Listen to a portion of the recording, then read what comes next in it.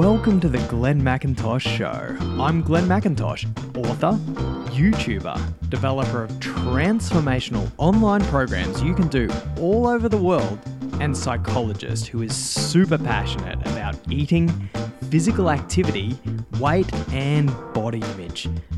Please join me for inspiring conversations with world leaders as they share innovative ideas based on the latest scientific evidence and their rich personal experiences.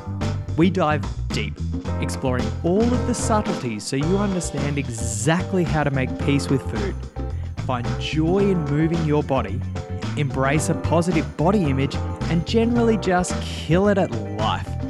You'll also hear some podcastable parts of my Q&A video series, Thursday Therapy, and a bunch of other cool stuff I know you'll love.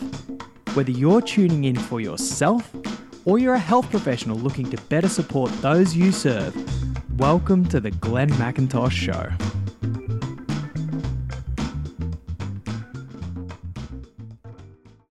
This episode is brought to you by the Thinsanity Audiobook. After the success of the book, so many people wanted it in audiobook form. I didn't realize how many people love audiobooks. A lot of people find it so much easier to get their reading in. You can listen to them in the car or when you're doing chores or while you're going for a walk. It's also a really private experience. I didn't realize this, but self-help books are often more popular in audiobook form because no one has to know what you're listening to. You don't necessarily want people on the bus or even in your own home knowing what you're working through. And some people just take in information better when they hear it. I've had a lot of people tell me this. Someone I spoke with last week struggled to get through to chapter 3 of the book in almost a year and has already finished the audiobook, even though it only came out last month. I've put my heart, mind, and soul, as well as a lot of honey for my throat and unthinkable amounts of coffee, into creating the most transformational audiobook for you. Reworking it so it works perfectly and seamlessly as an audiobook and is not just a book that's being read out loud. Some of the sections, like the one I'll share with you in a minute, and some of the meditations and visualizations where I actually take you through them just as I would a client, work even better in audiobook format. And the feedback from you guys has been just awesome. I actually think from what you're telling me that you're more pumped about the audiobook than about the book. And I just love hearing how it's benefiting you. It truly is a buzz that never gets old. If you'd like to download your copy of the Thinsanity audiobook, which of course I would love you to do, you can head to my website, www.glennmcintosh.com/Thinsanity to see some of the more common places where you can get it. Or you can just go to your favorite audiobook publisher like Audible, Apple Books, Kobo, or Google Play today, and you will find my dulcet tones waiting there to help you free yourself from Thinsanity and live the amazing life you are meant to live. It's coming up to holiday time at the moment, and I know that listening to the audiobook now will not only help you have a happier, healthier time where you're more relaxed about food and your weight, whatever you're doing, but it will also help you set yourself up on a new path for the new year. Holidays, where you may get some time off work or even be lucky enough to go away somewhere, are a natural time of reflection. I always start my personal development at this time of year as it's such a special time for mindset change.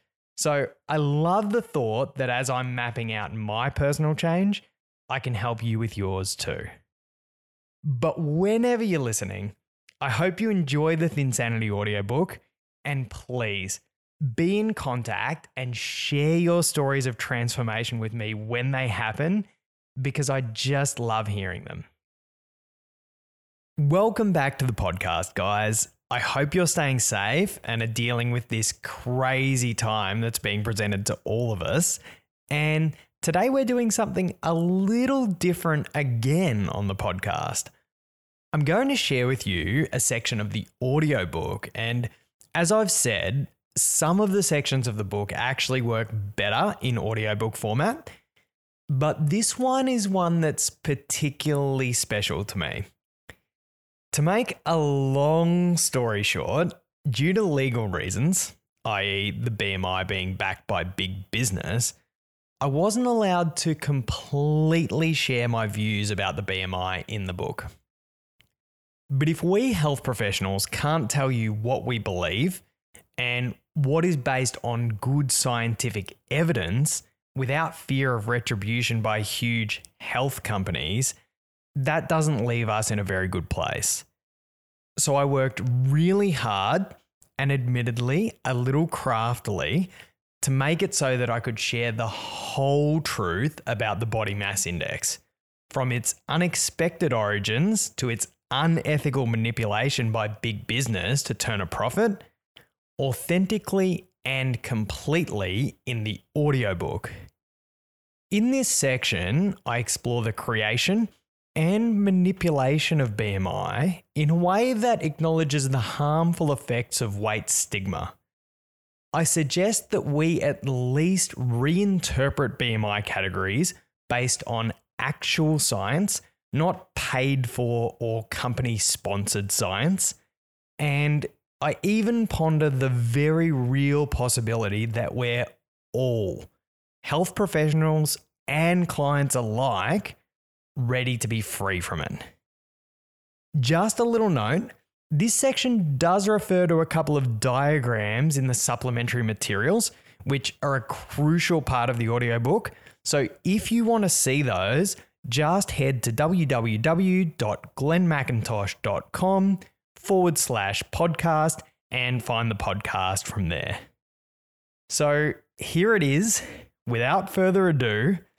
In the first podcast I've sent to you for a while, the unedited truth about the BMI lie.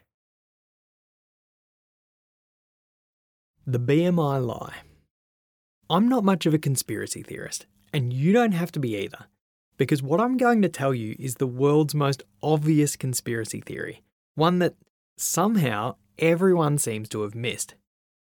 Prior to the 1980s, doctors would use height-weight charts to gauge body composition. This was pretty crude as it didn't actually measure body composition, just height and weight. But acknowledging the anatomical reality that women naturally carry more body fat and less lean muscle than men, there was one chart for women and another for men. Around the 1980s, the body mass index, or BMI, became the measure of choice. The only difference between using weight and height and using the BMI is that the BMI is weight over height squared. All that happened was the squaring of the height. But why square it? Lambert Adolphe Jacques Quetelet was born in 1796. At age 19, he was teaching at the Ghent Lycée, where he received his doctoral dissertation in mathematics. Sharing the adventurous spirit of his father, he travelled to Brussels and set up an observatory where he studied various astronomical phenomena. Later in his career, he began exploring the application of maths to social phenomena. He statistically analysed the relationship between age and crime rates, measured soldiers' chest girths to establish norms, and, you guessed it, measured the relationship between weight, height, and health. The BMI was originally called the Quetelet Index. Adolphe was interested in the big picture, stars and planets, the Earth and large groups of people. He was a doctor of mathematics, not medicine, who himself stated that the index should never be used for assessing an individual's health, but only ever as a population measure. This means that whenever a doctor says you need to lose weight based on your BMI, a little lie is being told. BMI lie number 1. Philip James is a professor specialising in obesity and nutrition, among other things. He looks like your stereotypical university professor and speaks with an authoritative English accent. In the mid-1990s, he set up the International Obesity Task Force, IOTF, to alert the world about soaring levels of obesity and inform the World Health Organization on matters of weight and health. Following IOTF recommendations, the World Health Organization backed the worldwide lowering of BMI cutoffs to those we have today. Yes, that's right. The BMI categories were not always as low as they are now. The normal weight range moved from 20 to 27.8 to 18.5 to 24.9. Categories above the normal weight range were also established and named overweight and obese. By doing this, the IOTF made me fat. I am 175 centimetres tall and weigh about 80 kilograms. I'm pretty lean, right? Wrong. I have a BMI of 27. According to the current cutoffs, I'm overweight. My suggested weight range is 56.7 to 76.3 kilograms. Okay, I may be able to tone back the Sunday brekkies and get to the top of that range, but to get to the middle, where many of us want to be so we can feel normal, I may have to develop a tiny exercise addiction. And if I want to get to the lower end, where we really want to be, to create a buffer, I'll probably need a full-blown eating disorder. So let's look at why the IOTF called me fat. If we explore the IOTF funding structure, we find 2/3 of its funding came from two major drug companies. Not just any drug companies, but those which had the two biggest weight loss medications on the planet at the time. Roche, which had Xenical, and Abbott, which had Reductil. It turns out it wasn't just me they made fat in the late 1990s, it was people the world over. In the United States alone, it's estimated they gained approximately 30 million potential new customers who suddenly became overweight overnight. That's not a bad way to create demand. Well played, Big Pharma. Well played. But the pharmaceutical industry didn't just want to win the game, they wanted to take the whole board. So they used known, and now controversial, experts to conduct studies that concluded positive findings for their weight loss drugs. This sponsored research is what we call a conflict of interest. It's the reason why my divorce lawyer can't also be my wife's divorce lawyer, and the reason why the World Health Organization's weight science is not so scientific. If this research isn't a conflict of interest, surely when experts combine it with promotional work for drug companies, it is. But it's not just the studies and not just the promotion. It's also the powerfully emotive language and scare tactics used in their communications. In one address, within the first 2 minutes, an IOTF representative can be heard saying the words plump, round, fatter, explosion in the problem of obesity, and culminating in a phrase we've all heard before, the worldwide obesity epidemic. Apart from not ever being meant to measure your or my health, the fact that so many of us are told we are overweight for phony medical reasons is BMI lie number 2. Amidst all the fear-mongering, something else almost goes unnoticed.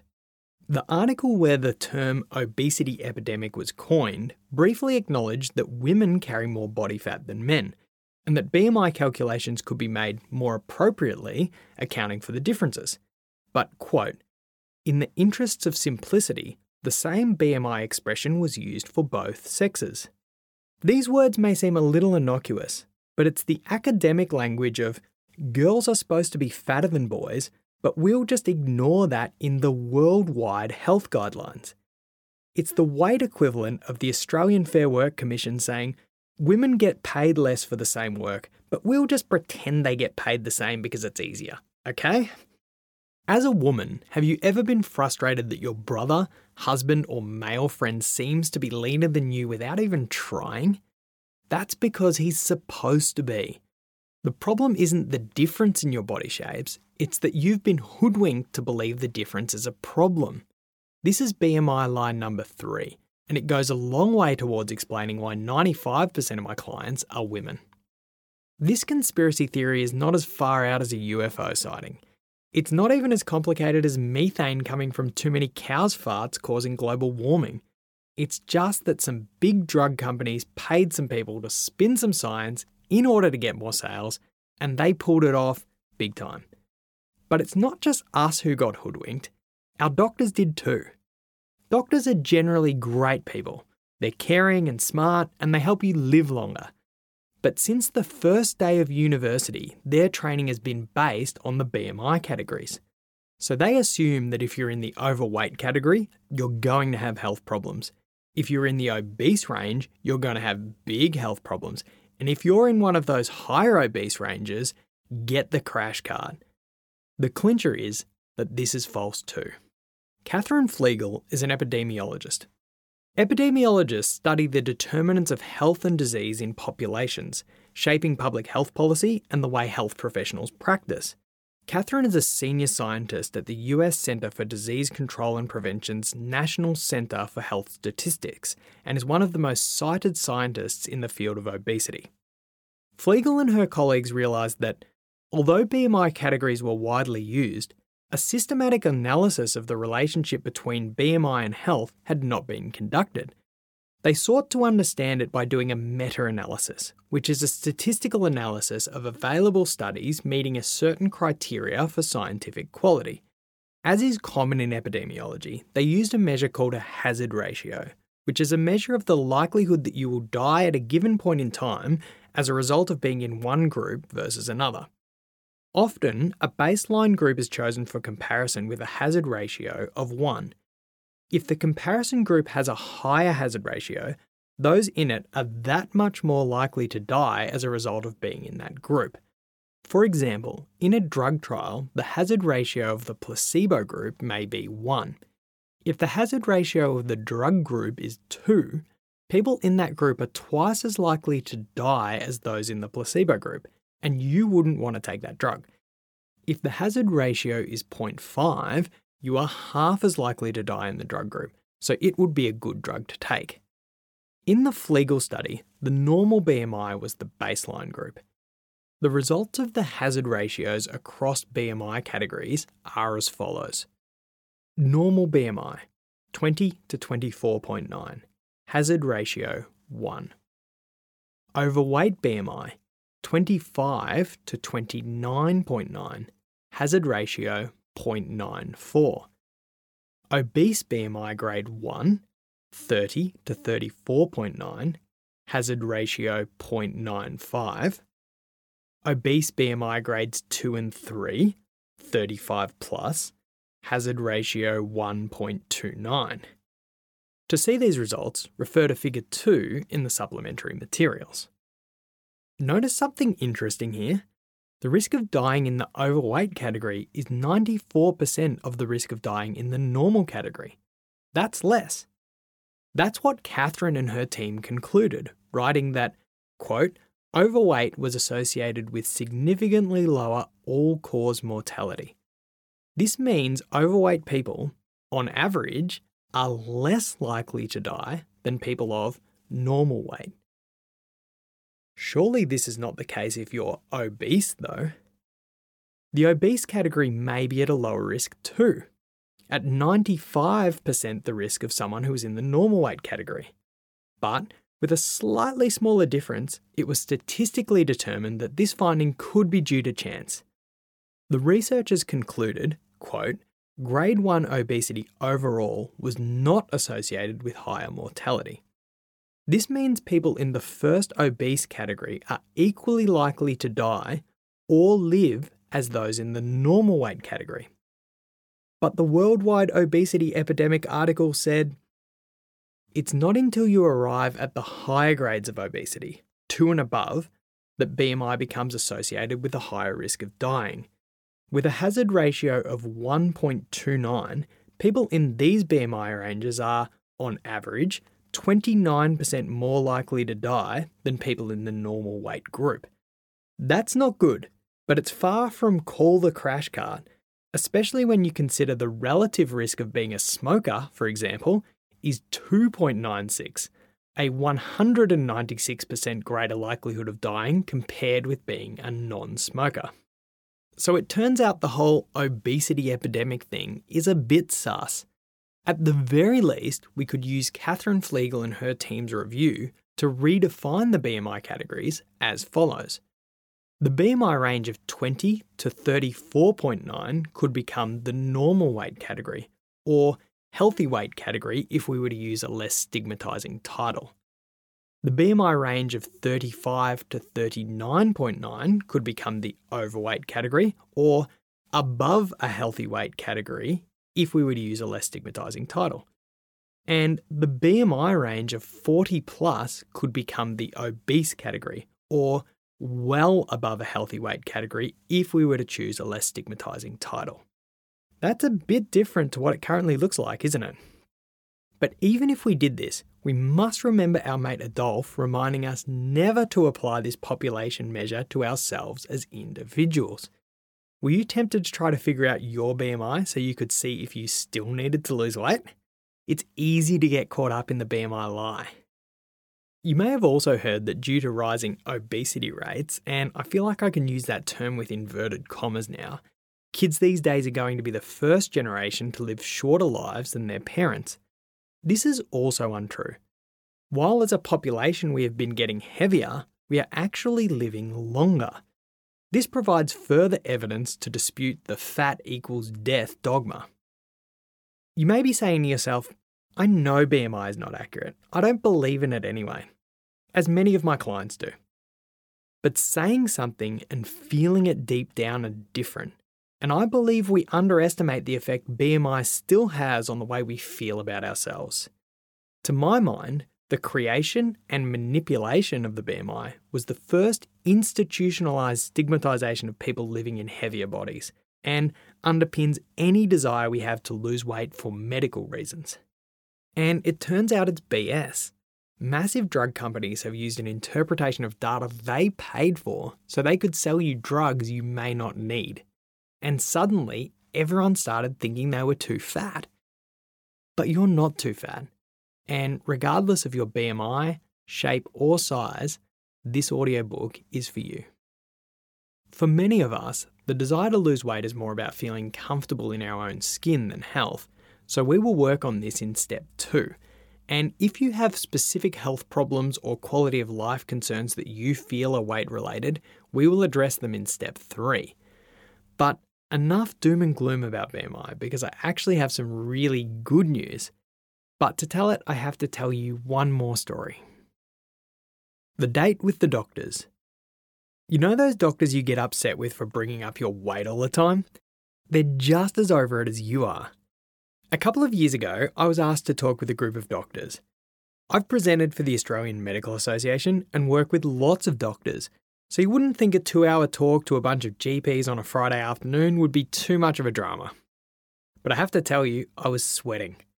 You see, this event was put on by a drug company. Knowing what I know about drug companies, I'd somehow negotiated to do the talk without the customary pre-approval of the presentation. And because I must be a bit of a masochist, I decided I was going to talk with the doctors about BMI. Walking into the room, I could tell the interest wasn't at an all-time high. My hunch was confirmed when the organiser said, technically you have 2 hours, but the doctors have lunch for an hour, so you really only have 1. And you probably have their attention for about 45 minutes. This I had already surmised by the half-finished glasses of red wine grasped in their hands. But over the course of our talk, something happened. The doctors started to exchange wine glasses for pens and paper. They leaned forward and began asking about the data, including Flegel's review. This suggests half of my patients can stop worrying about their weight, puzzled one doctor. And so can we, joked another. At the 1 hour mark, we were pulling out the actual studies and reviewing them. At 2 hours, the cleaners were vacuuming around us while we continued to have revelations, them about the weight science and me that they were listening. It was in those hours that it dawned on me that we are all ready for a change. thank you so much for listening. I'm really loving the flexibility of being able to share all sorts of things with you on the podcast. Not only the interviews, but last time a webinar with our 12-month transformation participants, and now this. And I'll be looking forward to sharing lots more that I actually have already created, but just haven't had the time yet to share with you. And I want to re-invite you to download your copy of the Thinsanity Audiobook. At the end of the section, I talk about a new future that we're all ready for, and I want to help you create it. So if you're down for doing this with me, head to Audible, Apple Books, Kobo, Google Play, or wherever you get your audiobooks, because I'm there and I'm waiting for you. You can also head to www.glennmcintosh.com/Thinsanity, which will link you through to the most common places where you can grab the audiobook. But wherever you get it, happy listening. I know you'll absolutely love it, and I'm super keen to hear how it helps you transform your mindset and say goodbye to dieting forever. Thanks so much for tuning in to the Glenn McIntosh Show. I am yours in freeing ourselves from the matrix of health companies who just see us as dollar signs, so we can actually determine a path forward that is right for us. And I'll look forward to seeing you really soon.